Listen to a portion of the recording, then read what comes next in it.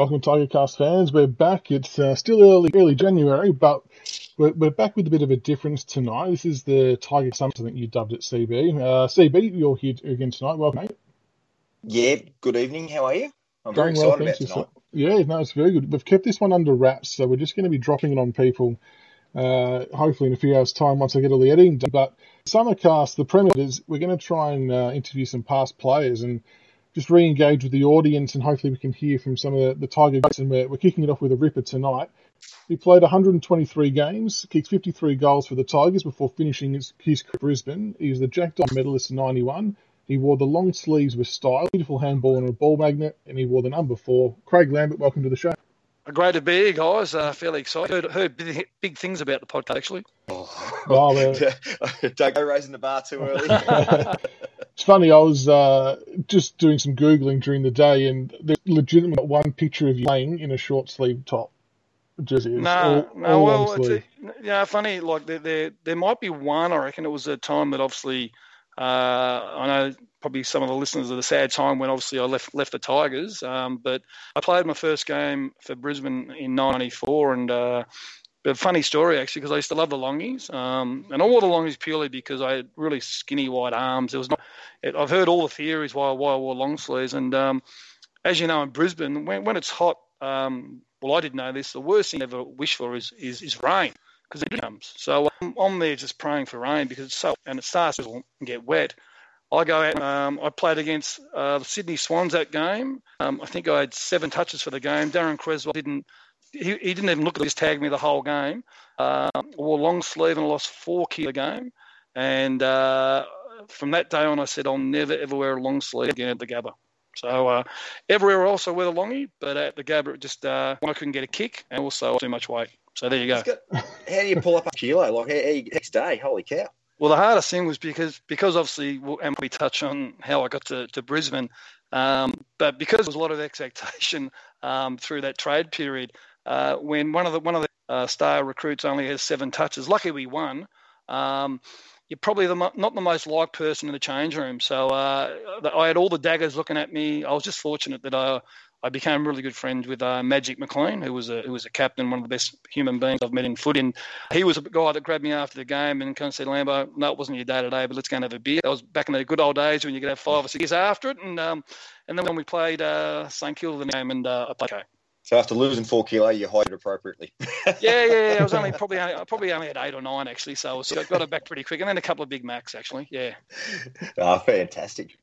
So what are you up to these days, mate? You've obviously been out of the game itself for a while, but you worked at some various and whatnot. So what are you up to these days? Yeah, I work for a company called Upstream Solutions, and we're a subsidiary of Fuji Xerox. So basically what we do, we sell managed print, but that's only about 30% of our business. 70% of our business is just looking at where a lot of businesses are still really manual with their processes in regards to like accounts payable, HR onboarding, anything where it's paper processed. We look to digitalise that, automate it, so there's less touch points, so your business can become a lot more efficient, productive, and these days a lot more compliant. So obviously with COVID, it's been terrible for a lot of businesses, but our technology allows you to do all your accounts payable and anything that's paper printed remote. As I saw off air, it's been a pretty hard year for a lot of people. But I think with what happened with COVID, it's fast tracked people's mentality in regards to where digitalisation and software and technology can help businesses. Yeah. Absolutely. Now, let's get to the sexy stuff, Craig. Let's get to the sexy stuff. I knew this was coming. Yep. So let's go back and take a journey in time. So just for our listeners out there, where did you start off? Who was your junior footy club? Yep. And was actually footy your passion, or was there other sports that you played as a junior? Yeah, well, I started as a pretty chubby 5-year-old, and I started my career at North Dandenong Junior Football Club. I was a Dandenong boy. I had my brother who was 4 years older than me, so his name's Mark. So I started at North Dandy when I was about 5 for the midgets, and played there until the under 15s. I left North Dandenong, and we were able to win a couple of premierships, which were nice. I actually went to Dandenong Tech. My two passions were football and basketball. I love basketball. The only problem I had was that I had a terrible jump shot. So I actually had, I don't know whether the viewers or you guys remember Bruce Palmer. He was a legendary North Melbourne Giants coach, and he was our PE teacher, and him and I struck a really good relationship. And he actually wanted me to come down and try out for the North Melbourne Giants because I was a good ball handler, good passer and all that, but always had a terrible jump shot. And he really was a great sort of mentor for me as a 15, 16-year-old going through the, I mean, our school, Dandy Tech was a good school, but like most schools back then, there was probably good and bad. But he kept me really focused on sport. In the end, he knew that my passion was probably football, so he guided me to that. But he was a great mentor. But at age 16, 17, there was nothing between both basketball and football. Except a bad jump shot, I suppose. Well, basketball's always been one of those few sports I can't play. I'm terrible at it. I was just a big unit. Just put me under the ring and I could sort of throw the body around a bit. That's all right. That works. It works for me. It's about all I can do. Now, so you go through your junior career through Dandenong and that, and you end up at the under-19s with Sydney. Yeah. So I just want to know, so how young were you at the time when you end up in Sydney, and how does a young fella from Dandenong end up north at that stage? Well, it's sort of like, it was trial by error, really. I mean, I tried out for Teal Cup and didn't make it. I remember Slug Jordan said I was too slow. Not going to make it as a 15, 16-year-old. I tried out at Footscray, which is Western Bulldogs under-19s, and they trialled me for about 2-3 weeks in regards to their pre-season and just said, no, we probably don't like the look of you, not going to make it. And then I went to my brother's best mate. His uncle was a recruiter for South Melbourne, and my brother, I'm 16, so my brother's 20. He's doing some lobbying for his younger brother, and he gets me a gig down in South Melbourne, where Lakeside Oval. I reckon I was 16, maybe turning 17, playing against under-19s. My first game was against Richmond Footy Club, and they beat us by 160 points. I played half-forward flank. Jeff Hogg, one of my great mates, played half-back flank. I reckon I touched the ball 3 times. I wouldn't know what colour it was. And just the sheer size of, I think Richmond won it that year. I think it was 85. Richmond won the under-19 flag. And I played about 7 games, and I remember the coach, his name was Dennis Clark. He played at Melbourne. He was a really nice fellow. He was tough. We used to have some brutal training sessions. And he just grabbed me and he said, Lambo, I think in time you're going to be a really good player if you persist. You're just too small at this stage. So I went back and played for Dandenong in the VFA, under-19s, and the last 8 rounds I got a chance to play some reserves footy, then some senior footy, and went okay. So that was at 17, and then the following year there was no clubs really looking to add me, or there was no one ringing me up. So I had a chat with Mick Hawkins, who was a legendary, I think Mickey played for Oakley. I think he was VFA player, great coach, really good mentor of mine over a long period of time. But I just asked him what was the benefits of playing a senior year with Dandenong VFA, Redlegs, instead of going and playing under-19s with kids and all that. And he sort of just talked me around. He sort of said, I reckon if you can play well in that, and it was second division, it wasn't first division, but you're still playing against the men. So I played that year, and I think I had a really good year, and I think I come second in the BNF. And for a 17, 18-year-old playing against men, and back then the VFA was pretty tough. So if you get a kick, you always know about it, and that was where that set me up in regards to the opportunity of getting a gig at the under-19s and connecting with the great Doug Searle, who convinced me if I didn't learn how to become a great handballer, I might have a pretty short career.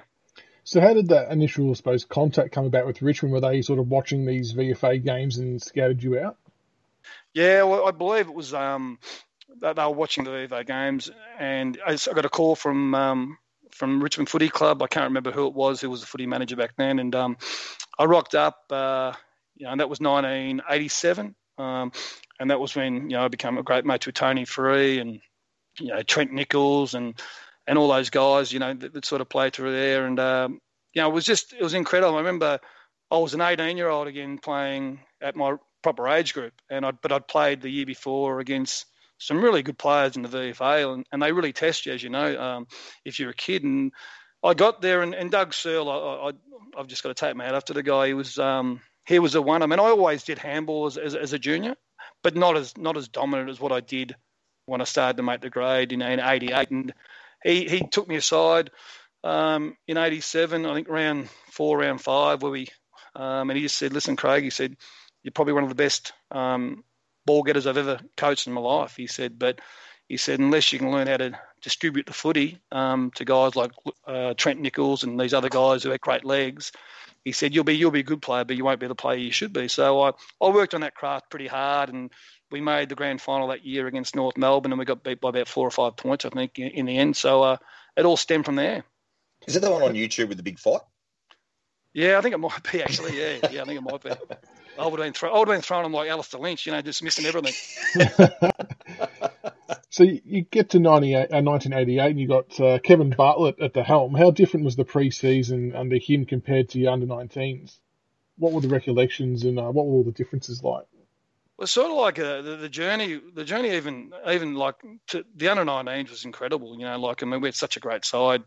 Went so close to winning a premiership, and a lot of my teammates were getting chances to play reserves footy during that 87 year, which I couldn't get a chance there. And so I thought, I was lucky that year. I said I won the BNF that year, which was nice because sort of you start to get a little bit of confidence, starting to play a bit more where you're using your hands to my style, thanks to Doug Searle. And I really couldn't crack into the senior side. And it was, I don't know, it's back then, it was all on, we had Kevin Bartlett, who was a senior coach. We had Emmett Dunn, and Emmett Dunn and I are really good mates now and all that. But Emmett was our reserves coach, and Emmett probably thought that I was a tad slow. And we've had this conversation probably 3 or 4 times. And I just really couldn't get a crack through that 88 pre-season. We had so many trial matches, and I was always like, maybe back then you had no list size, right? So you could have 20 on the bench in the reserves. And I was always one of the last 3 or 4 getting a chance in reserves footy where some of my teammates were actually playing the seniors. And I end up really nearly giving it the flick, to tell you the truth. I just thought, well, if you're not going to give me a go, I might as well just go back to Dandenong. And I didn't know this, but there was about 2 trial matches to go before we played Melbourne round 1, 1988, but Doug Searle had gone up to Kevin Bartlett and said to KB, said, "Listen, if you don't give this kid a chance through the reserves, I'm going to walk as the under-19s coach." Now, I didn't know that until later on. And I got a chance in the second last trial match. We played Collingwood, I think, at Latrobe, and I had the great General Lee, Mark Lee, coming back from injury as our ruckman. Imagine that. And it was like silver service for 4 quarters down my throat. It was like, I thought, how easy is this? And had a really good game, as you will with Mark Lee playing twos. And KB saw that game. And KB rang me, I think, on the Sunday night. He said, "I really liked your game on the weekend." He said, "I wouldn't mind playing you against Footscray at Western Oval, our last match before round 1."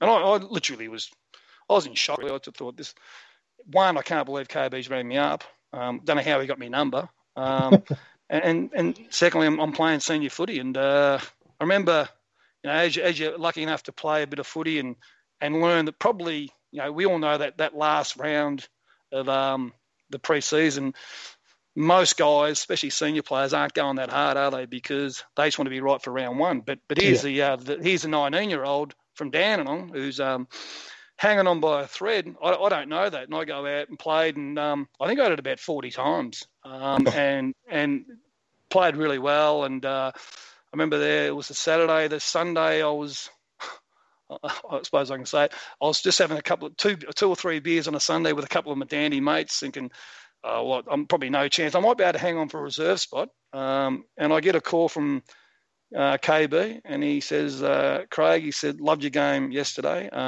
There's a list coming out the Herald Sun tomorrow. There's a list of 50 players on that list. He said, you won't be on that list, but don't panic. You're on our list, the proper list, and you'll be playing your first game against Melbourne on Saturday in round one. So that's right. And that's what takes you to the next thing. So I'm going to set the scene here, Craig. So okay. I'm going to talk about 88, and I'm going to pick 3 games, and I'll get you to talk us through them. So the first one is round 1, 1988, Monday, April 4 versus Melbourne. The debut game. I've checked out the stats here. 35,000 people are there. Yep. And I tried to get a starting lineup, but I couldn't find it. But I reckon Johnny Manton, Bomber James, Michael Pickering, Flea, Mitchell, Roach, Hogg, McKellar, to name a few, they would have been playing with you. So what do you remember about the lead-up and the game itself? And can you actually tell us what your starting number was? My starting number was 53 for any of the Tigers who they always put me down as number 4. But as you could tell, I wasn't rated too highly early on with number 53. And I'll tell you the story how I got the number 4, which is quite funny actually. But my first number was 53, and I think I played in that jumper for at least 7 or 8 games against Melbourne. The recollection, really, it's sort of like it's a bit of a blur because you've gone probably from 4 weeks before that thinking you're going back to playing VFA to rocking up and playing with guys like Dale Wapen and these absolute superstars. And I remember just the speed of the game. Early on, I remember I had a really good sort of track for the footy, and ground level ball was one of my strengths and all that. And I remember I could see that I was going to get there before Rod Grinter, and I'm thinking, well, if I brace myself right here, I should be okay. And I remember him hitting me, and I swear it was like every bone in my body just shattered. I just couldn't believe the intensity and the size and the power of these athletes and all that. And as the game went on, I remember the late Jimmy Steins, who was a superstar. He was just putting it down Greg Healy's throat and all that, and they ended up beating us. I think they beat us by about 7 or 8 goals. But I remember I did some really good things around the wing and were able to get out of trouble and set up some really good play. And I think I might have got 13, 14 touches for the game. But just the speed and the power and the brutal strength of the game was just was incredible, really. That's great. Now, so you got rolled round 1, 2, 3, and 4. You lose. Yeah. But we get to round 5. What a reminder. That's good. That's good of your TV. Mate, people accuse me of not researching, but I research, man. but round 5, you finally get there and you get your first senior win versus Fitzroy. Now, I want you to be honest with me, mate. How hard did you and the boys celebrate that? Well, mate, we probably would have celebrated well into Sunday. Back then it was like if you come off the game okay, it was all bets off, and you'd sort of you drink whenever the tunnel closed. When did the tunnel close? By about 7 o'clock.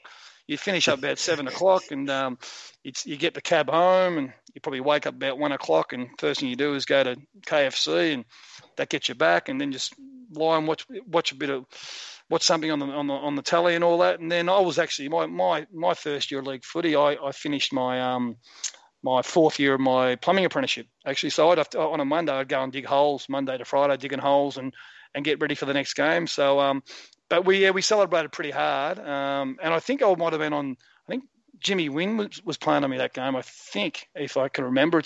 I've had a few concussions, so the memory's not as good as what it used to be.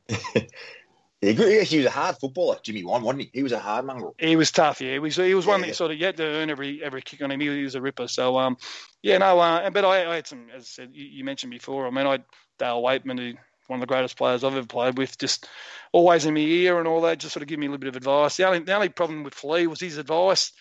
What probably wasn't pertinent to Craig Lambert, because I'd say, mate, I'm starting to get tagged a little bit, Flea. They're just hanging on. He goes, mate, it's simple, mate. Just punch them straight in the nose. Whack them. And I said, mate, I said, you can't punch them, Flea. Mate, if they hold you, you're allowed to punch them. So I didn't do that for a couple of years, but I weren't probably in my 3rd, 4th year. If I didn't whack them, punch them, I tell you what, you're going to have a dirty day. So you have to learn to sort of give them one. Absolutely. And the final game I want to bring up in your debut year, or around 12, the Tigers are 3-9. But all of a sudden in round 12, you clip Carlton. With Flea doing what he does best, and Hoggy getting on the end of a few, and Chris Pym slots 3. For the viewers out there, how good is it beating Carlton? Well, it's great beating Carlton, but I was a Carlton supporter. So growing up, I was fanatical. I mean, my brother and I used to go to Princess Park every home game with my dad and all that. So, but to beat, obviously, I mean, any win, I suppose in your first year, and obviously, I mean, I was a footy tragic, so I mean, I might have barracked for Carlton, but I mean, I watch every game I could watch. So you knew Richmond was struggling through that period. So you get to a club and you sort of become a part of the culture of that footy club, and anyone who's lucky enough to put a Richmond jumper on and walk through Punt Road and see some of the great sides, of the 70s and 80s and all that, you automatically become a part of that sort of culture. And to win a game, especially against one of your arch rivals like Carlton, I mean, I learned to hate Carlton pretty quick when Wayne Johnson tried to whack me that game. So it was a short love affair once I started playing league footy with Carlton Footy Club. To be fair, the Dominator did clip a few blokes. He didn't miss many. So your first season winds up. We finished 10th with 8 wins, 14 losses, which was a vast improvement from the year before when we won the Wooden Spoon. Was there a sense of optimism around the playing group and the club for the future? Yeah, there was. It was sort of like, because there was a few of us young blokes who'd come through the system and all that. Obviously, we some legends like Jimmy Jess and Michael Roach and Flea and General and all that, and who are all sort of coming to the latter part of their careers. But there was a sense of sort of some good kids coming through that that could elevate. Obviously Hoggy and even Alan McCullough was probably a year or two older than me, but it was there was a sense of that sort of like, if we can stick together, anything's possible. So definitely that year was sort of, you could sense through the club and all that. As I said, I'd only been there under 19s the year before, and the under 19s back in those days, they didn't really interact much with the senior players at all. But there was a lot of positivity, and we were starting to build some really great relationships, and you can see how important relationships and culture is by what the Tigers have done over the last 4 years. And then 89 comes along, and it turns out to be a bit of a bittersweet year. Personally, you had a great season, finishing runner-up in the Jack Dyer medal in your second season, but the team went backwards and won a Wooden Spoon, unfortunately. What happened in your eyes? Yeah, it's sort of funny when 89. It's sort of because it's so long ago, and but I remember 89 probably a year for me where I probably started to believe that I belonged. I mean, the first year you're really just hanging on. You just obviously I played some reasonable footy in that first year in 88, but you still don't know whether you're good enough. And I think 89, I started to think, like if I don't get happy with myself and I keep the work up, hopefully without any injuries, I can make a career out of this. And I'm not sure what was in the minds of any of the other younger players that were coming through, but it didn't gel like it did in 88. And that's why, a lot of people will talk to you about the second year blues and all that. And as I said, without looking at the stats and how players played from 88 to 89, it's hard to sort of recollect what happened, because we were a tight group. We obviously, that we had that good, reasonable year in 88, but that ability to never be comfortable. I always thought when I got to Richmond, and obviously I've been around some pretty successful teams and coached, the Brisbane Lions through the three-peat and all that. But I just think that, maybe we might have thought as a collective, and this is all of us, that maybe it was just going to flow on. It was just going to happen. And any footballer at any level, if you think that you can stand still and just do what you did the year before, it's the old saying that you'll always be overtaken. So maybe looking back that we maybe didn't work hard enough collectively, and that's why I love the game of footy. If you don't do the work, it has an amazing way of biting you on the arse. And the other, I suppose, big award for you in 1989 was your first State of Origin jumper, which was 1 of 4, mind you, which is a fantastic effort, representing the Big V. As a second-year player, what was that feeling like to get that honour? I mean, we don't get that chance now to see the players running around, but back then that would have been huge. Oh, it was incredible. I mean, I think I spoke to you early on. I didn't make Teal Cup. I mean, I was a pretty good junior, but I just, back then there was always, is he quick enough? Does he kick it well enough? There was always some slows on me, and be able to get an opportunity to play for your state, to be able to play with some of the superstars of the competition, and it was against Western Australia, and my mum, I lost my dad after my first year in 88. Actually, he died of an aneurysm. So he was unfortunate. He saw my first year, which I mean, it's if he hadn't saw my first year, it would have been really hard because he lived for one of his boys or both of his boys to play AFL footy. And I'll never forget this proud Carlton person when I think I came fourth in the BNF in the first year. I've never seen a person more prouder of his boy who'd played league footy and all that. And unfortunately, a month or two later, he passed of an aneurysm. But so my mum was in the crowd, and you know, and I remember sitting on the bench. And we play at the Wacker. If you want to play, if the slow's on you that you're a little bit slow coming into AFL footy, if there's one track you don't want to play on, is the Wacker. It's the quickest track you've ever seen. And I remember sitting there with Buddha Hocking. I think it was his first state game as well. And you know, you've watched it as a kid since the age of 10, and you're thinking. I used to say state footy was like getting the fast forward on your remote, just pressing fast forward. It was that quick, right?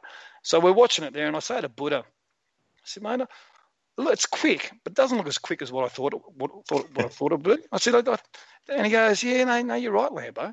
So I get on. I think I got on about the 15-minute mark, and the great Simon Madden, you know, probably one of the greatest ruckmen, if not the greatest ruckman of all times, he just says, Lambo, I want you to get to that spot. Centre bounce, get to that spot. He said, and be ready, because I promise you I'll put it down your throat.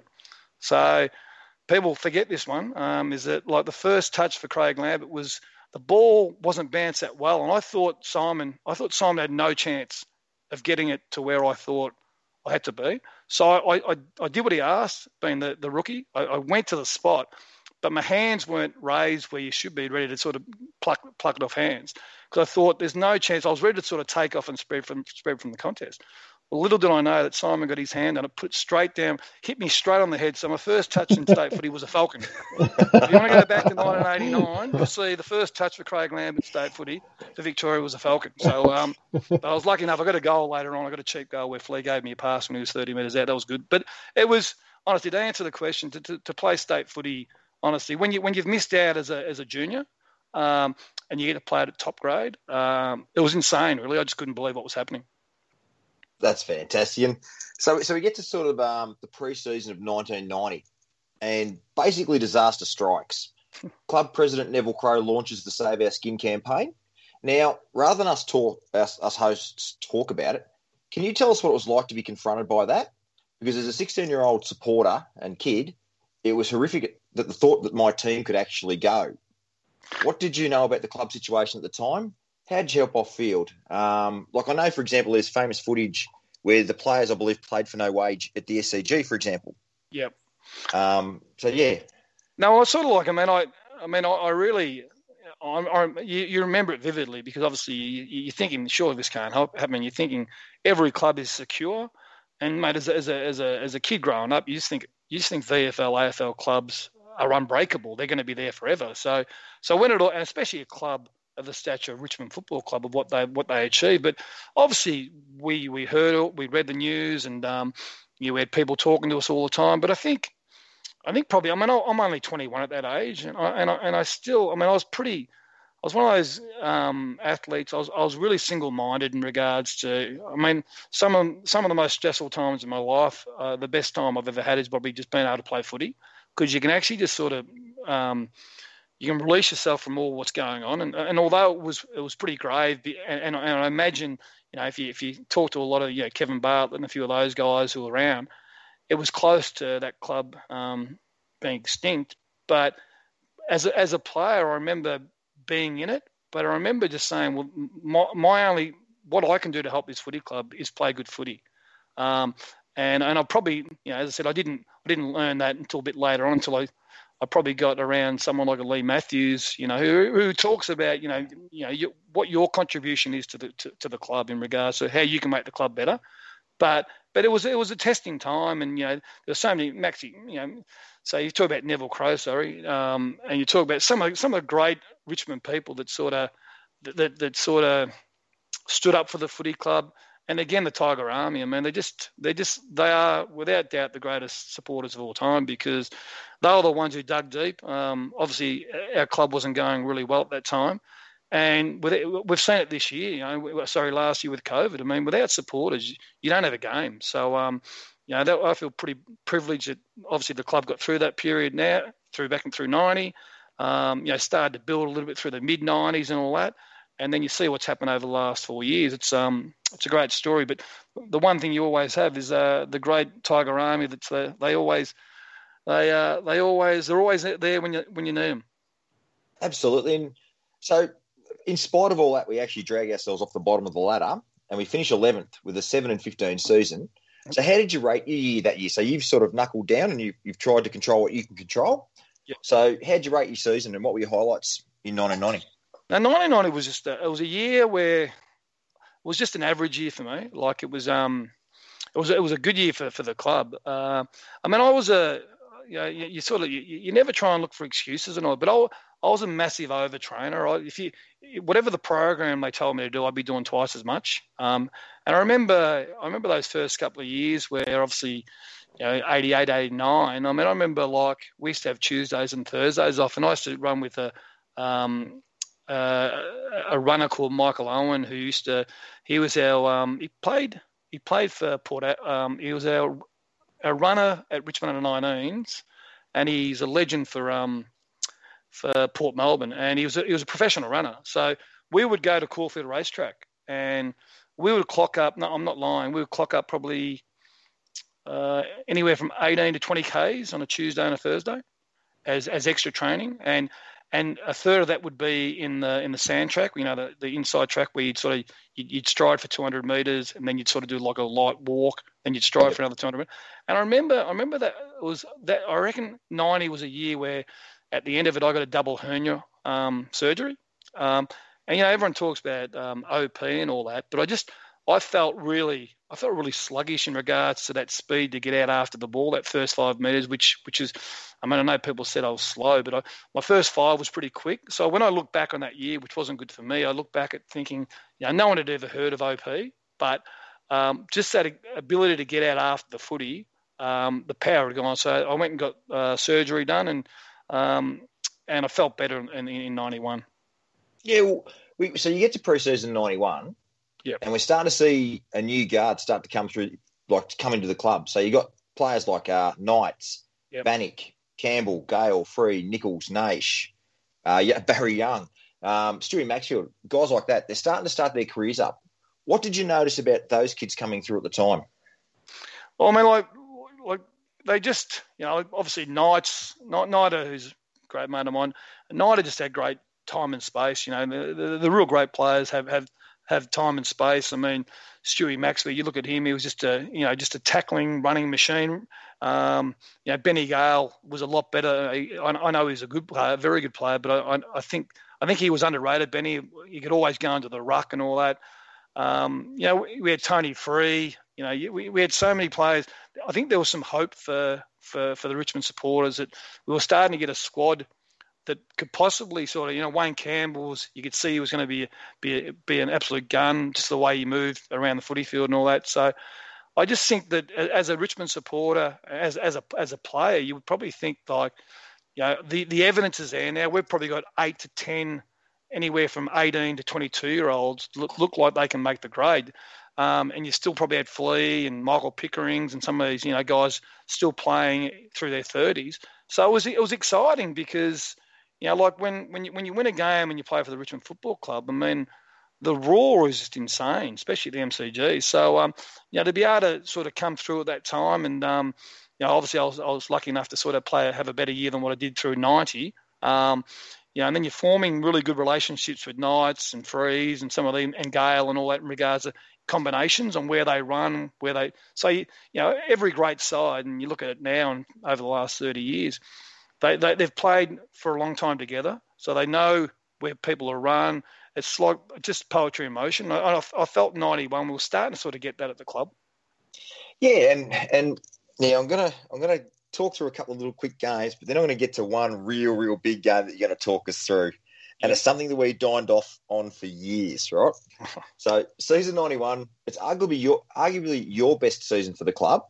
You rack up 31 versus Hawthorn in a round 3 loss, 39 touches versus the Dogs in round 7, and then something happens a week later.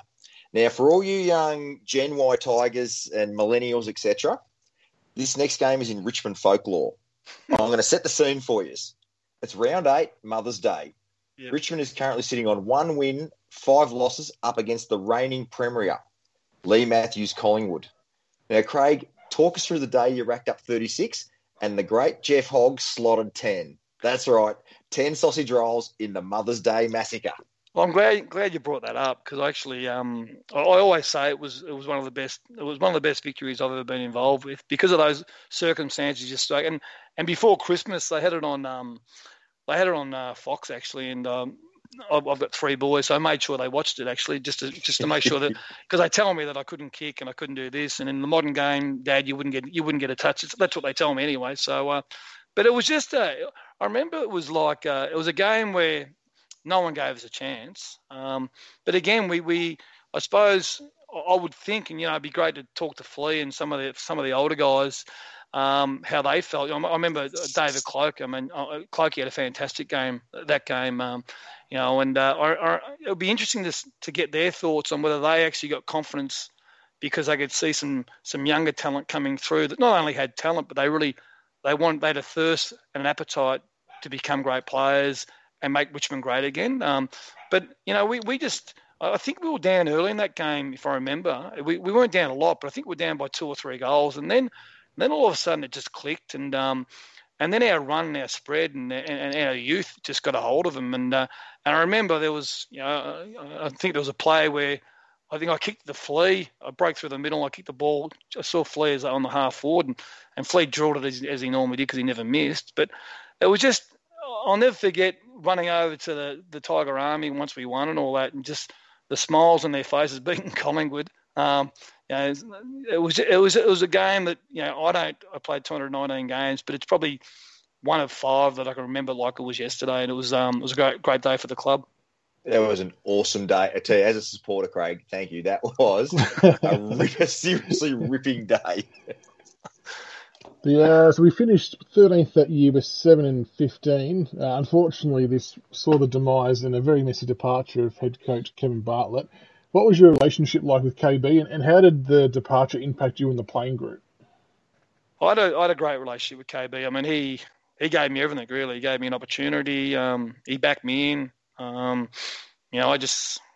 can't thank him enough, to tell you the truth, in regards to, we've spoken about it during the podcast, but, you can have talent, but if you don't have someone who believes in you, there's a lot of players who can fall through the cracks, and KB gave me that confidence, and it was really sad to see him go. I mean, I still have a great relationship with him. I just think I've probably got 5 people, in my life that I can thank for playing league footy, and KB's one of them, and I mean, it shook. I have no doubt it would have shaken a lot of the younger guys, because KB was really adamant that if you had a crack, if you did the work, obviously you had to be able to play well on the weekends. You had to have the talent, but if you did the work, and he could put up with a few mistakes and all that if you're having a crack. And so he gave a lot of us young guys an opportunity to grow where, in other teams that probably were winning more, we would have to play more reserves footy. And we knew that. So that was tough on a personal note for me. And it got really, and the way it just got really messy with, you had administrators wanted to try and play, and you had players who wanted to administrate, and you see it most years with some club where they lose everything, where a legend of the club is gone. Where really you've just got to stick to what you do best, and as a playing group, what we had to do is play our part, and as an administration group, we had to sort of trust the administration group to, obviously you're letting go a legend of our football club, and they're in charge to do that. Do you know what I mean? And I can have my view to say I don't think it was the right move because of my relationship with KB. But I think where the two entities, where the playing group and the administration started to try and tell people how to do their jobs, that's when clubs can get into trouble. And I think that's what happened when KB left. And then in 92, new coach Alan Jeans jumps on board. What was the difference in pre-season like, and what were your expectations? Well, pre-season was sort of like, I think with pre-season we did a lot more longer running with Yabby. Jeans, he was a bit different. He was sort of like he's quite intimidating. Yabby. He said, I didn't have a good year under. I think that was 92, was it? I sort of 92. Yeah. Obviously. obviously, it's sort of funny. Like he come from Hawthorn, what he did in the game was astonishing. I mean, one of the greatest coaches of all times, and he just. I remember that year for myself personally. He wanted me to play. More like John Platten. So I had to run, 40 metres to receive handballs and all that, and that was right in the period when Flea was coming to the end, and I was copping the hardest tag every week. And I used to sort of say to Yabby respectfully, I said, like, I don't mean to be rude, but I've got a guy hanging off me. I'm not blistering speed. I don't know how I can play like Johnny Platten where I run 40 metres and receive a handball and all that. I mean, my greatest strength is around the contest to be able to win the ball, and that didn't go down too well. Talking to a legendary coach in regards to my thoughts on how I get the best out of me. So that year for me was a tough year. Tough year because I was trying to learn a different style of playing. Obviously, to have Yabby there, I mean, it was exciting because in a way, what he did at Hawthorn was exceptional and all that. But I had the same thing where you had to let go of a guy, of Kevin Bartlett's statue of the footy club, who literally, I believe, without him and a Doug Searle, I probably don't get my chance. So it was a year where I didn't play as well as what I would like. I didn't handle it as well as what I would like. I probably handled it a little bit immature in regards to, as you get a bit older, you learn to sort of be able to compartmentalise a little bit better. But that's what I remember that year. Yeah, well, it's funny you say you had a down year, but you still racked up some big numbers, actually. So you still racked up 39 versus Melbourne in round 4, 31 versus Adelaide in 5, 34 versus the Saints in 14, and 28 in round 21 versus West Coast Eagles. And you still, I think you still had you got state selection that year as well. So you still had a pretty good year, Craig. I think you've been a bit hard on yourself there. I think the funny thing, we get back to state footy, and I should recognise the the hardest thing of state footy is making it. I mean, once you've made it and you've gone okay, it's sort of you can have a good year without having a great year, and you can still get selected. And I remember, obviously I'd won the BNF in 91, and 92. You're sort of trying to build on that. And as I said, Yabby Jean speaks for itself, legend of the game. I don't know 5, 6 premierships and all that. But I remember it was I still was able to play some good footy. But I suppose when you're sort of playing state football and you've got your own expectations, I didn't live up to my expectations. And looking back, as I got through probably a little bit older, through my mid-20s, 25, 26, 27, you learn to be able to deal with, if there's a negative comment from a coach and all that, you learn to be able to deal with it a lot better than probably what you do at 22, 23. Yep. Yeah. So basically saying the state team was like the Australian cricket team, mate. Once you're in, it's harder to get out than get in. Yeah, 100%. Yeah, So we get to 93, and Alan Jean steps down due to health problems, and the great John Noilthy, a great Richmond Tiger man, comes to Tigerland. And the other notable signing to Richmond is a young colt named Matthew Richardson. Yep. What were your first impressions of Swooper? And how were you starting to feel about the revolving door of coaches? Because you're now up to your third coach in 6 years. Yeah, well, I mean, Swooper was a really sort of personable guy. He was sort of it was all about us against the rest. He really sort of built that camaraderie. And, obviously he was at Melbourne and had success there. And so, it was, you are starting to ask yourself, geez, this is happening too much. In the start of 93, I think we touched on this before the podcast started. I actually got approached from Kevin Sheedy. He rang me up in end of 92. He rang me up and I nearly told him where to go because I didn't think it was Sheeds, actually. I thought it was one of my mates taking the piss from Dandenong. And it was Sheeds, and we hooked up at the Melbourne Inn, that hotel on the corner there when you turn left to go to the airport. Yep. Melbourne Inn Hotel, and we caught up there with Roger Hampson, I think, was the GM, and Sheeds, and I remember Sheeds, he had his little clipboard, and he had the 93 team on it, and he had, I think they were all in black, his team, and he had me as Ruck Rover, and he turns to me and he goes, I like the look of that team, Lambo. And I remember what I was getting paid back then with the Tigers, and obviously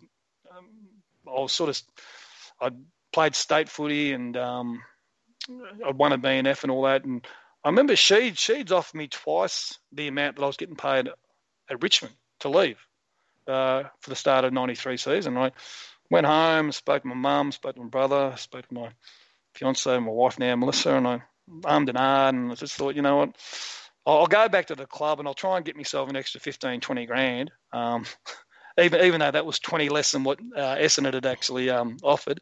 And but I don't want to leave this group of guys. I really don't. I just we've formed a pretty good bond. It hasn't been ultra successful. We hadn't played finals yet, but I just felt an obligation. The club had given me an opportunity, and so I rang Sheeds up and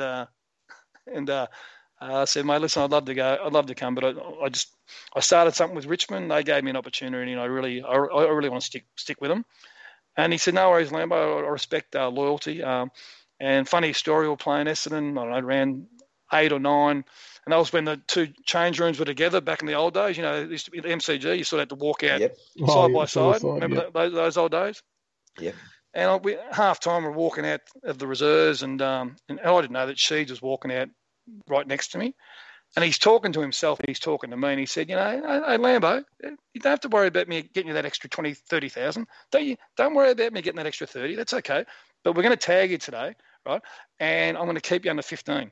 And mate, literally for the next 6 years, Kevin Sheedy, didn't matter if they were 100 points up, he used to always tag me. He'd have Gary O'Donnell, he'd have Ezard, he'd have like Danaher's, mate. I just get Shawnee Denham's. I mean, I said, mate, they're 100 points up once, and I think I said to Shawnee, Shawnee, mate, there's 5 minutes to play, 100 points up. He goes, Lambo, if you get a touch, I won't play next week. So with Sheeds, he did take it personally. That's harsh. And I don't know where you can tell me where we finished in '93. I know Essendon won it. I know that. Well, I can tell you. So 1993 is a down year for the club. Right. It finished second last on the ladder with 4 wins and 16 losses. But this actually turns out to be your final season at the club.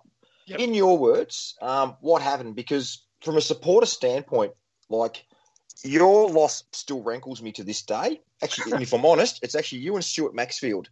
And there's a lot of Tigers of my vintage. Yep. They're the 2 losses of players that really, really still irk us to this very day. But I'll let you expand on what happened at the end of 1993. Well, end of 1993, I said, it wasn't a good year for me. It wasn't a good year for the club. And, obviously that was when I was starting to sort of, trades were starting to pop up. So you sort of, I remember someone from Fitzroy rang me up. I'm not sure, might have been October or November, and said, "Listen, Richmond are trying to trade you to us. Would you come to Fitzroy?" And I didn't believe it. I didn't think after one bad year that I'd be offloaded. So I just hung up on the guy. Actually, it was a head recruiter. I can't remember what his name is. And then he rang up again and said, "Listen, I can confirm now that you're a part of a trade. You're a part of the Jeff Hogg trade." And I said, "Listen, mate, I don't want to talk to you. I want to ring up my club and talk to the appropriate people." So I remember ringing up. I think Swooper. He was overseas. He's either doing a study trip. I'm not sure. He wasn't there. So I got a hold of Cameron Swab, who was their CEO, and I said, "Cam," I said, "mate, I'm hearing that the club's trying to trade me to Fitzroy. Surely this is not accurate." And he said, "Would you be interested in a trade?"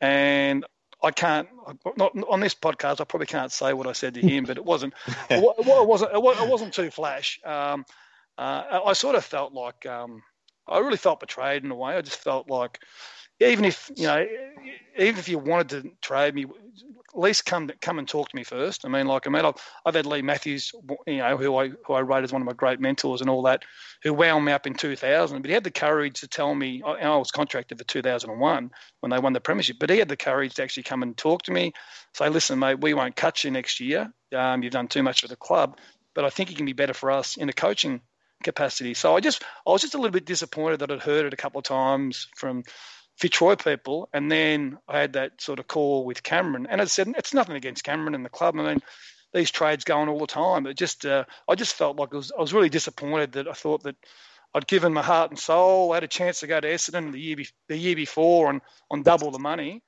And then before you knew it, that was, when obviously Brodders came to the club, and that was part of the Brodders trade, and Brodders was a terrific pickup for the footy club, and one of the best blokes I've met in footy, actually. But so I'm there thinking, what am I going to do? The trust is gone. I said, well, I'm not going back to Richmond now. But I'll tell you one thing, I'm not going to Fitzroy. I'll make sure that this deal falls through. Right? So then I get a call from Dennis Pagan, and he says, we want you at North Melbourne.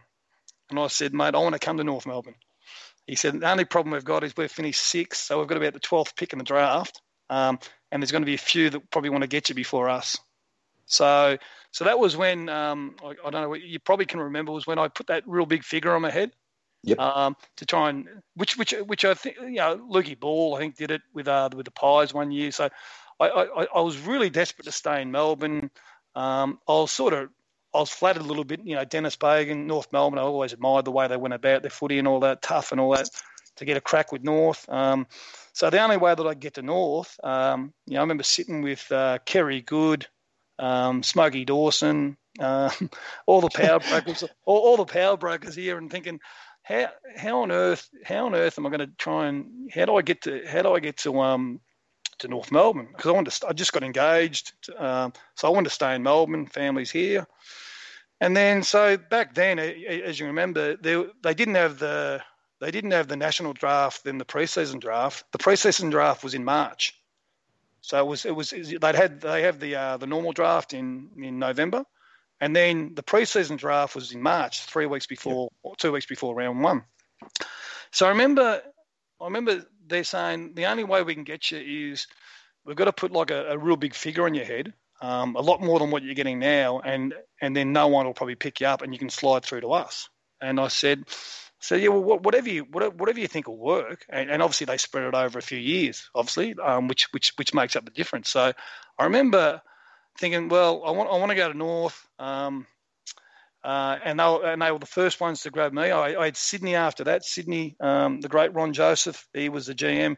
He flew my wife Mel and I to Sydney for a week and wined and dined us, and Ron Barassi was a coach, and Ron called me Chris Lambert the first time he met me, so I'm thinking, well, he hasn't done his research too much, Ronnie, but that's okay. He's Ron Barassi, he can do what he wants. And again, they had a priority pick, so I could have gone them if I had known what was going to happen in March with me going to Brisbane. I could have gone to Sydney and St Kilda. So St Kilda had a priority pick as well. So St Kilda rang me as well. But because I'm really loyal, that once North rang me up and said, we want to get you, we think we can get you, we put enough on your head, I said, well, if you think you can do that, I'll stay the course. So I'm training. I said, one of my greatest influences of all time is Ray Giles, the boxing coach. I trained with him from when I was the age of 20 till I was probably 31 or 32.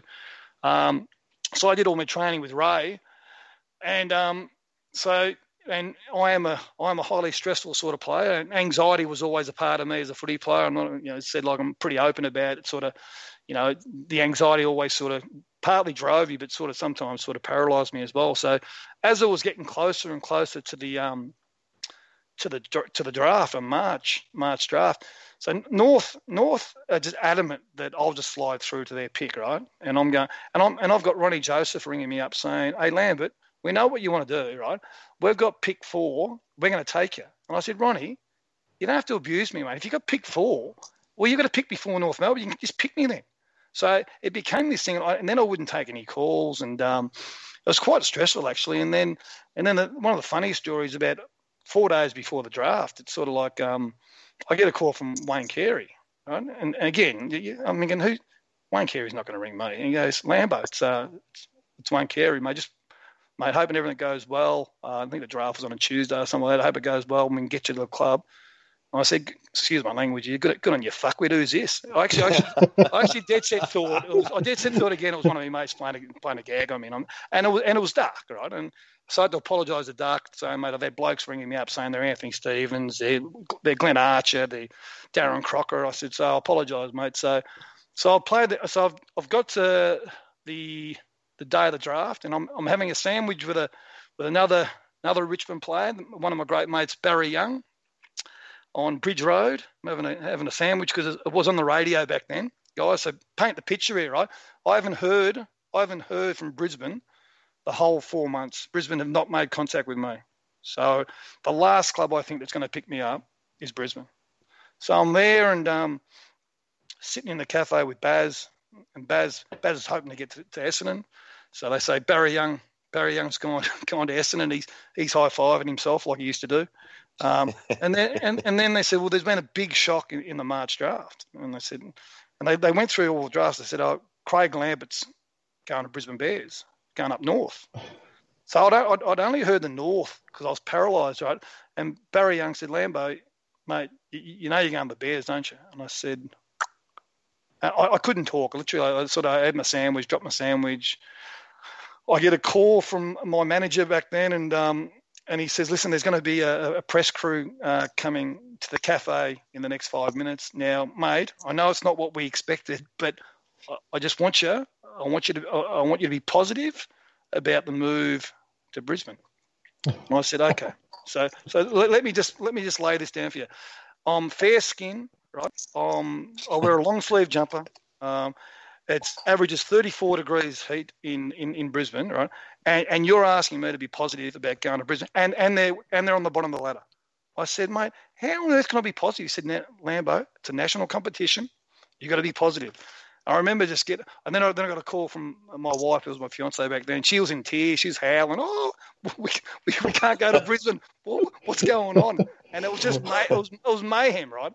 And I'm thinking, and then all of a sudden, before you know it, press is there, and you say what you got to say, and it's a national competition, and I'm excited. There's a lot of good young talent at Brisbane, and you get up there, and 2 weeks later, you're actually playing, and you're on this big figure. This big figure that you try to scare everyone off with. So you got players in the locker room that are filthy that you're there because I was getting over the odds. But and that's the history of me getting to Brisbane Bears. And as I said, like if it hadn't been from Richmond trying to trade me, and they had every right to trade me, and the trade still went through. So it was a really good trade for Richmond because they got Brodders, who was a star. Well, they got Brodders, Gale, Dundas. Was it Gale? Was Butch in that one? I'm not sure. But I thought we got three. You know whether it was Elliott, Dundas, but it was a great trade for the club. And it said it said looking back on it just for me to actually go through that whole, like you imagine these days you just have to wait. What you do the national draft and the preseason draft on the next day, but it was an exhausting 3 months. And so when I meet Richmond people, and the greatest years were the Richmond times where you were growing with that younger group, and these things happen in life where if someone tries to trade you, well then you've got the choice to say, do I want to stay or do I want to go and all that, and in the end I chose to leave because the club were doing everything to try and get me to Fitzroy. So for all the viewers out there, all the Tiger listeners and that, I promise you, hand on heart, I never had an intention to leave the Tigers. These things happen. I ended up at Brisbane. If we want to talk about sliding doors, I just said to you before, I love people when they say they're unlucky about premierships. I say, well, in 93, I had a handshake from Kevin Shee that he wanted me to go to the Bombers, and I said no. And then in 93, the Tigers wanted to get rid of me, and I was a lock to go to North Melbourne. They won at 96 and 99, right? And then I end up at Brisbane Bears and play 7 years, and I think I play some pretty good footy there and help Voss, Black, Lappins and all those guys. And then Lee Matthews retires me at 2000 and they win 3 in a row. Oh, Jesus. Football is a very cruel mistress. So no one can say they're unlucky. I wish I can. When people say they're unlucky, I think you just, as I said, that even, and we'll probably get to it with Brisbane, but I mean, I'm more proud that when you see people, and I'm getting to an age now where you get a bit older, where people every now and then might say, I love the way you went about your footy, and that means more than me than hanging on for another year and maybe getting a grand final where you probably don't even deserve it. So I've never really sort of felt like I was unlucky. That's what happened in my journey. That was just your path. That was my path, and that's it. So.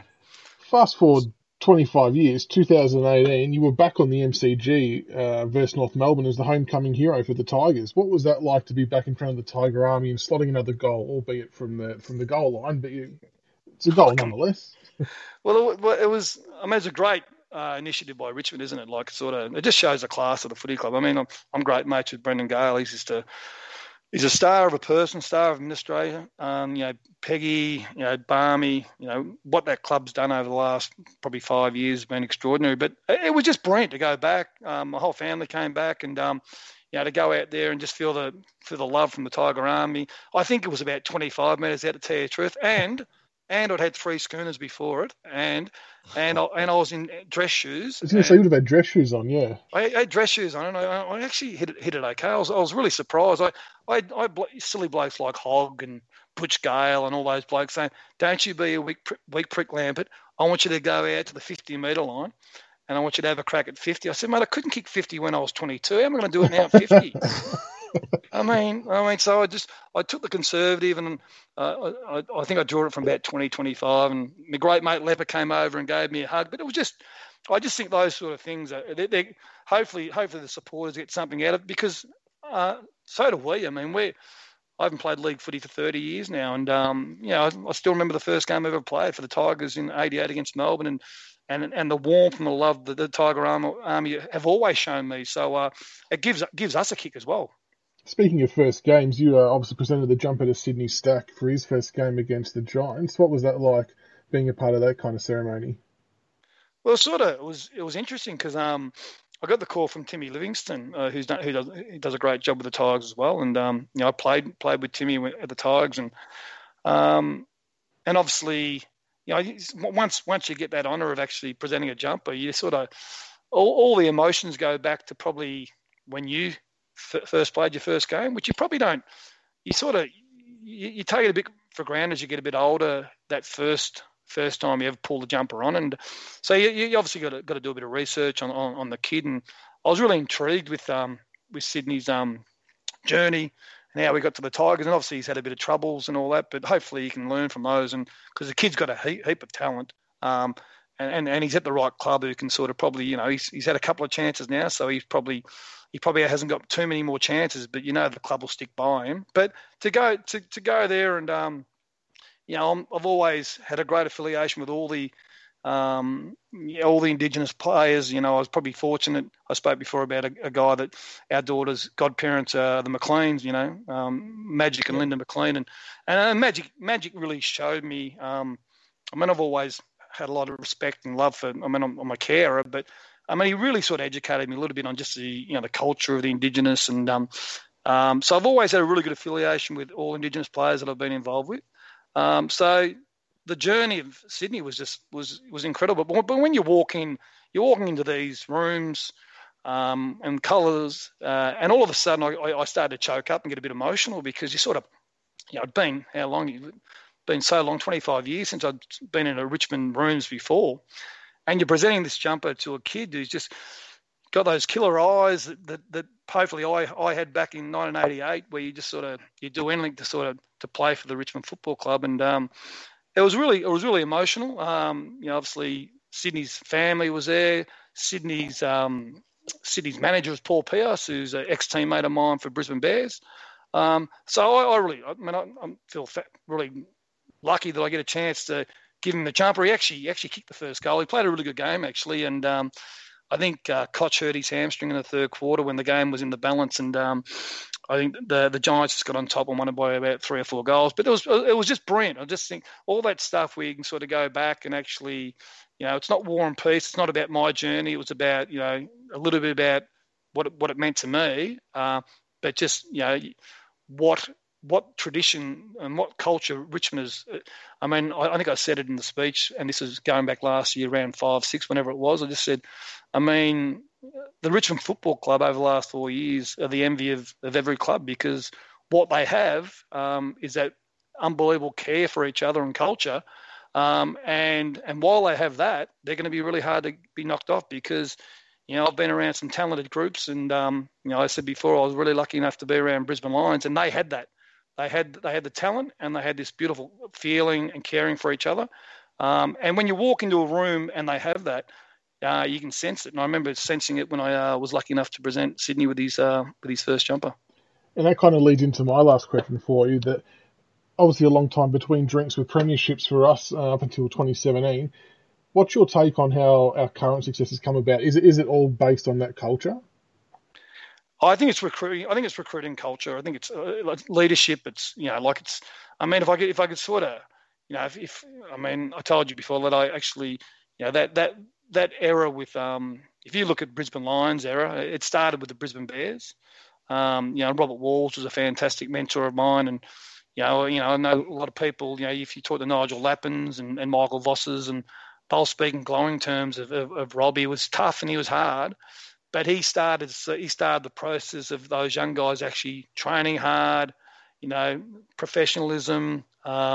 He's very good tactically, and if you track back Richmond, I mean, their last 4 years have been astonishing.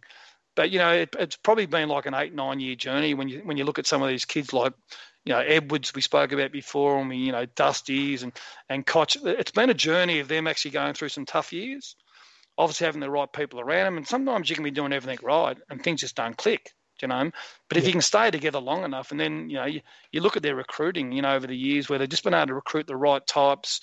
Their coaching, the way they play a system base, in regards to their team defence is extraordinary. And then all of a sudden you tap into that, the real class, Dusty Martin, freak of nature, we know that. But, then they start to build this incredible culture and care. And I remember you guys, as I said, my memory is not as good as you're younger than me, you lads, but there was a game at the MCG where one of the opposition players got knocked out, I think, or got hurt. And I reckon every Richmond player, and they got him on a cart. And I remember, this is probably 3 years ago, every Richmond player went over. It was Reece Conker. It was Conker, and he did his ankle. It was Buddy Franklin. Franklin took him down in a tackle. That was it. And I just thought, and it wasn't scripted. It just was automatic. And I thought, if you could bottle that sort of, that culture or soul or whatever of a club, that's what everyone's searching for, and Richmond have it at the moment, and that's a credit to Peggy, Brendan, Barmy, Dimmer, all the coaches and all that. It's just Timmy Livingston, you just name it. They just got they've got a special group at the moment, but you've got to be really protective of that, because if all of a sudden you think that it's just going to go on, which I'm sure Richmond don't, you can lose that pretty quickly. So it's I have no doubt this year that everyone will probably say Richmond are getting older, and probably there's going to be another flag favourite and all that. But if they keep that spirit, that Tiger spirit, and they have a little bit of luck with injuries, they'll be pretty hard to beat again, I can tell you that. As Tommy Hafey says, mate, you got to watch out for that wounded tiger. It'll come out and get you when you least expect it. 100%. Jack Dyer once. Yeah, that was amazing. Yeah, it's actually funny. The one thing we didn't talk about was Jack Dyer's famous speech in the Jack Dyer stand for Save Our Skins campaign. But for you young'uns, it's on YouTube. Highly recommended. Fantastic viewing. The passion that come from Jack Dyer that day. Yeah, he spoke to us probably, I think it was 88, 89. It was incredible.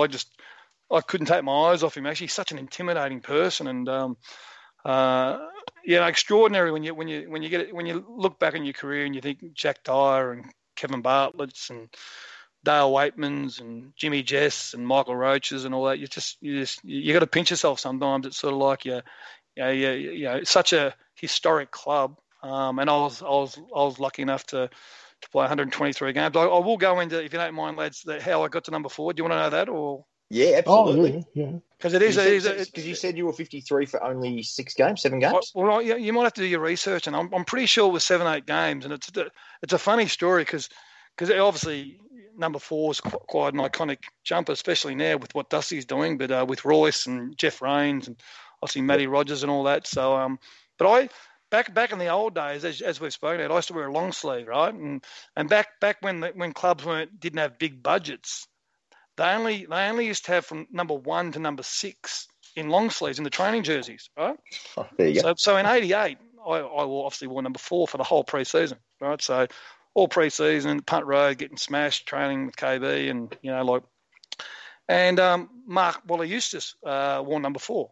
So So I've started my first 3-4 games, 5 games. I'm in 53, and I'm tracking okay, and I'm sure it's about round 7, I think it is, right? And I become really close with Flea Waitman, who's, as I've spoke about, just a legend, in regards to how he helped my footy and made me feel like I belong. But I remember walking in one afternoon after I'd been doing my plumbing, I think, and I go straight to Dusty's room, and I get me number 4.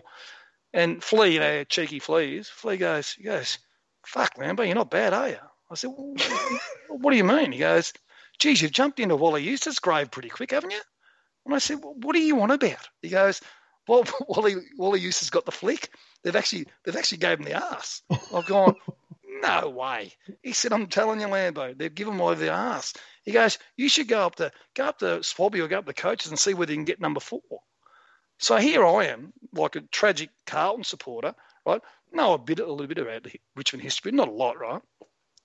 So then I the next day I'm thinking, well, 53. I mean, it's a heavy number. I mean, I would have been happy with anything in the 30s, right? And then I said, well, I'll chance my luck, and I'll go up to KB and Cameron Swab, and I'll say, "Is there any chance I can get number 4? I've heard Wally's been given the flick and all that." And they said, "You know the importance of number 4, Craig?" And I said, "Well, I know Jeff Rains, because I couldn't read the locker, Jeff Rains, and obviously the great Royce Hart." They said, "Well, we want you to understand more of the history of this jumper, because before we give it to you."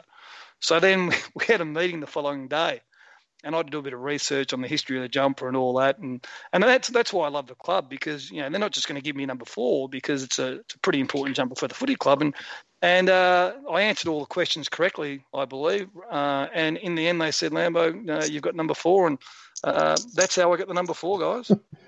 That's right. So you're telling me all those number 12s they're not all David Asprey fans? All those number 12s out there right now? Oh, probably. Have you had Richo on here before? Yeah, I have. You've had Richo.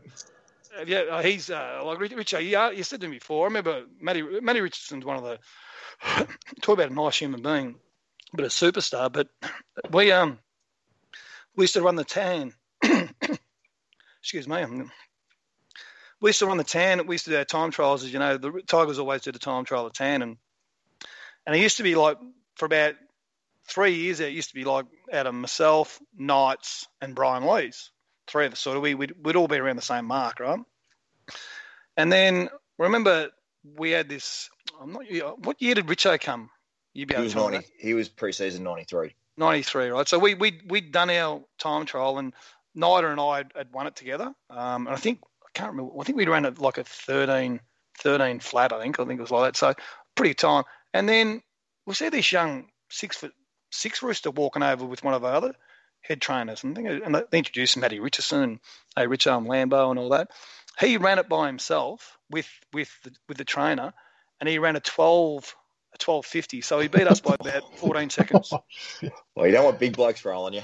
You never want that. Mate, I'm thinking, mate, and like the best guy, like you want to talk about, and Richo, he kicks so many goals. And a funny story, when I first played at Brisbane, we played against the Tigers, and I love Richo because he just, as I said, like he's got a heart of gold. People who sort of, there's some people just don't get him. They used to think because he used to get the shits up and all that he was selfish. He just was more pissed off on himself. I don't think I've met a better person in footy than Matthew Richardson. But I remember he had a shot third quarter, it would have been 94, and at the Gabba, and he's about 25 out on a slight angle. Right?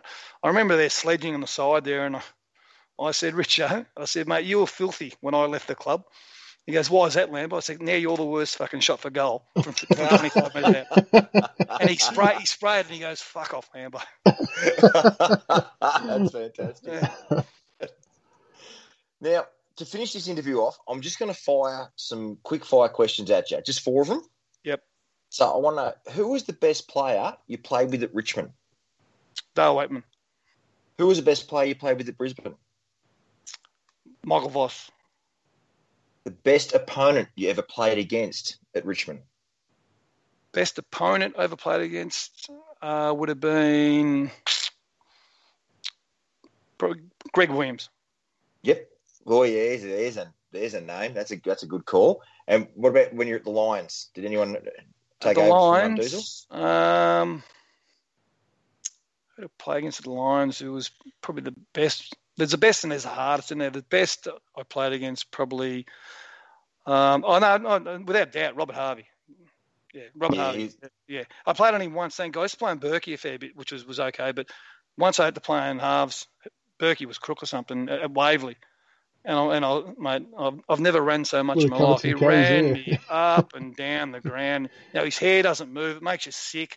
And he's a really nice bloke too. So you can't try and whack him. I'm thinking, can we just get this game over and done with? Halves was the best. Yeah, that was a big wide ground too, Waverley. One of the wings were really wide out there too. So if you had someone who could run, horrific. My God, mate, it was the hardest 2 hours of my life.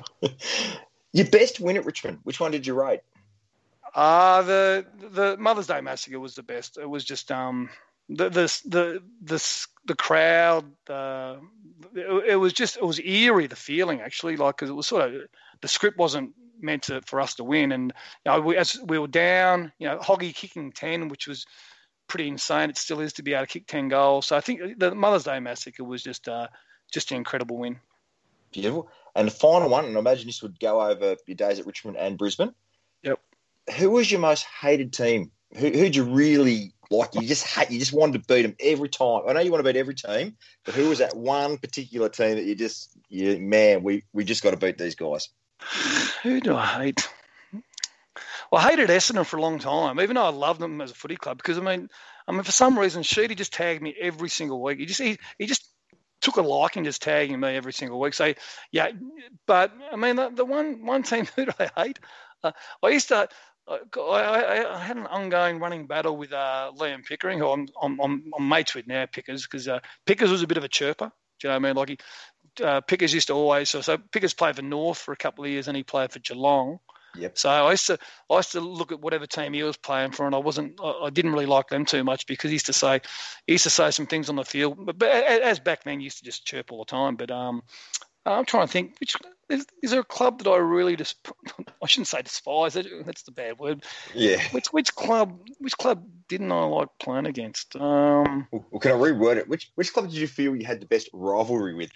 I'll make it more PC. No. I'm just trying to, because it was sort of like you probably go back to the clubs where you probably struggled against, really. So, but which club did I dislike the most? That's a curly one. That one, it's I've never been asked that one before. I've been asked who was my toughest opponent, all that sort of stuff. But I will say, who was the probably the worst team I disliked playing against was St Kilda, when you had to play them at Moorabbin. Oh yeah, they used to water. You say they had Burns, they had Joffa, and they used to water the Moorabbin, didn't they? They used to water it. Mate, it was, and I like St Kilda as a footy club. Don't get me wrong, but it was. I only played there, I think, 2 years. It was the most frightening experience when you had Jeff Burns and Cunninghams and all these tough lunatics, right? And I've met those guys, and they're really good guys. But on that field back in the late 80s. I tell you what, it was scary to play St Kilda at Moorabbin. It was more scary to play there, I found, than playing at Victoria Park. And they had that. What was their group of supporters called? They had it was the animal cage, wasn't it? Yeah, I think it was. I'm telling you, man. I'd like to think I was relatively brave on a footy field. Man, I used to be terrified playing at Moorabbin. I mean, like, you're thinking, like, I could get killed here, and I come through as a 16-year-old in the VFA. So that tells you how crazy it was. Well, that's the thing. Is back then it was still suburban warfare, wasn't it? It still had that. Mate, I mean, it was just like. Now you bring back memories that I don't want to remember. It's like you're with men that are just tough, like, and if you try to pick the ball up, there was no kicking in danger. they just kick your head off. Like, and you think to yourself, man, I literally could get killed here. But I mean, it's sort of, you had to grow up quick, and as I said, like, I mean, all those. The good thing about back then, it was like, once you finish the game, you'd always go back, and there'd be an aftermatch where you could have a drink with the opposition players and the umpires had come in, which was really nice because, I mean, I used to sometimes probably say the wrong things, and umpires get a little bit frustrated, guys, as you do. But back then, you could actually apologise to them and say, mate, I didn't mean nothing by it. I was getting tagged. I thought you weren't giving me much and all that. And these days, it'd be nothing better. I don't think it could happen because they've got to go back and review games. It's a lot more sort of professional. But it was really good to interact with the umpires after the game. And I'd always, if I said the wrong thing to them, I'd always apologise and say, listen, mate, I didn't mean nothing by it. They said, no, all cool, Lambo. I still spend my Saturday afternoons now at cricket apologising to umpires. So you can still relate to that. Yeah, it's a change game now, isn't it? I suppose it's the evolution, but it is. I still think that that after match thing which it can't be done now. I mean, I know that, but it was such a. I suppose as a younger player, I remember through the Richmond days, and I did it at Victoria Park, and I remember talking to Dakes and all that after. I think we got beat by about 5 goals, 6 goals, and all that. And here's Dakes having a beer with you, and I'm just thinking, I know we've been beaten by 5 goals, but you're just talking as athletes, you know what I mean? And obviously. Yeah. And these days, it's a bit more sanitised and all that, and it's still a great product. I think the AFL do an amazing job. I think how they got through COVID was extraordinary, and you really got to take your hat off to the AFL in regards to, they are the envy of all competitions, aren't they? The way they run it. So let's just hope that the Tigers can do the three-peat this year, and I think everyone will be happy. I need to build a bigger house, mate. I'm getting that much merchandise. It's crazy. I've got to have to go to the bank and take out an overdraft. But Craig, look, I was really, really excited when you agreed to come onto the program tonight, and sincerely, we thank you for the opportunity for chatting with us tonight. We'd like to wish you all the best for the future. And on behalf of the Tiger Army, thank you so much for your time tonight. No, it's been a pleasure, guys. And as I said, I'll start to listen to the podcast now. Actually, I'm getting into the podcast. I'm sort of at that age now where I'd rather sort of listen to podcasts. I'm not a big reader. And as I said before, it was a pleasure reminiscing in regards to taking me back all those years. And as I said before, I feel fairly privileged to have worn the Richmond jersey for 123 games, and really proud of being obviously a past Jack Dye medalist, but on what the club's doing, what they've done the last 4 years, and it'd be pretty magic if they could win. If they could win this year, they really put themselves up there as probably one of the great sides of all time. If not, what's that? 4 out of 5 years, you're probably talking in the top 3 sides of all time.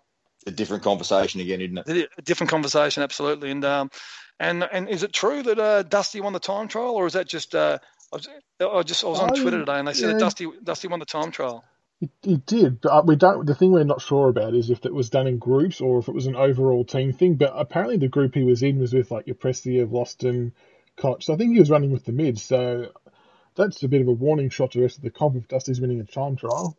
Well, yeah, the crazy thing about I'm here in New South Wales now, right? And I've got all my mates are tragic rugby league people, all barrack for West Tigers or Canterbury and all that, and we're watching the grand final. We got this pub we go to, the Palace Hotel. It's a great pub owned by Billy Young and an ex-Wallaby 46 Test and a good mate of mine. And you wouldn't believe it. Every Saturday we sort of go up there and we take $100 and we have a few bets on the race horses and all that. And I've got $20 left. Right, the grand final's about to start, and all these rugby league blokes are going to be. What do you reckon tonight, Lambo? And obviously, I'm not involved in football anymore. So if I wanted to bet on footy, I could, but I never have bet on footy. I don't really enjoy it. I'll have a bet on the racehorses and all that every now and then. And I said, Richmond will win. And I said, Dusty Martin's going for 3 norms in a row, which has never been done. I said, but if anyone could do it, it's this bloke. This bloke's a freak of nature, right? So then I looked at the odds, and I think Dusty was paying $6.50. And him and Dangerfield, I think, and I know the Tigers might have been $1.80 or something like that. So I think it was about a $12 multi, right? So I didn't do nothing, right? But so all my mates they love the punt, right? So they're all mid-50s and all that. So as the game evolved, and that third quarter when Dusty started to come to life and all that, and you could sense that maybe Dusty could win his 3rd norm. Well, it gets in the last quarter, right? So it gets in the last, and literally there's 100 people, and 90 of them are all rugby league, and there's 10 of us that are all AFL, right? And when he kicked that last goal, and they all knew he was going to win the Norm, they just erupted. So every one of them have put a multi on Dusty and Richmond to win. And on my last $20, right, I've had 2 bets at Launceston, and they've come last, both of them. So that's why I don't bet on footy. Surely they showed you a couple of beers, though. Yeah, they gave me a couple of beers, so that was okay. But that just shows you a bit about my punting abilities. That here I am, I've tipped them all, and haven't put 20 on the Great Man and the Tigers, and I think they were pretty happy because they had no idea. They thought Richmond would win, but they said, "What's a Norm Smith?" I said, "Mate, if I've got to explain that, mate, I'm not going to sit here with you." But mate, it's been great chatting. I said, if you ever want me again, or if you ever want to try and, like I said, I'm always happy to introduce you to other Richmond people. If you want to sort of connect with them, that's fine. Fantastic. That'd be fantastic. We'll take you up on that. Absolutely. Thanks again so much for your time tonight, Craig. We really appreciate it. And hopefully, Tigers can go for 3 in a row. That's it. Go Tigers, eh? Go the Tigers. There you go. Thank you so much.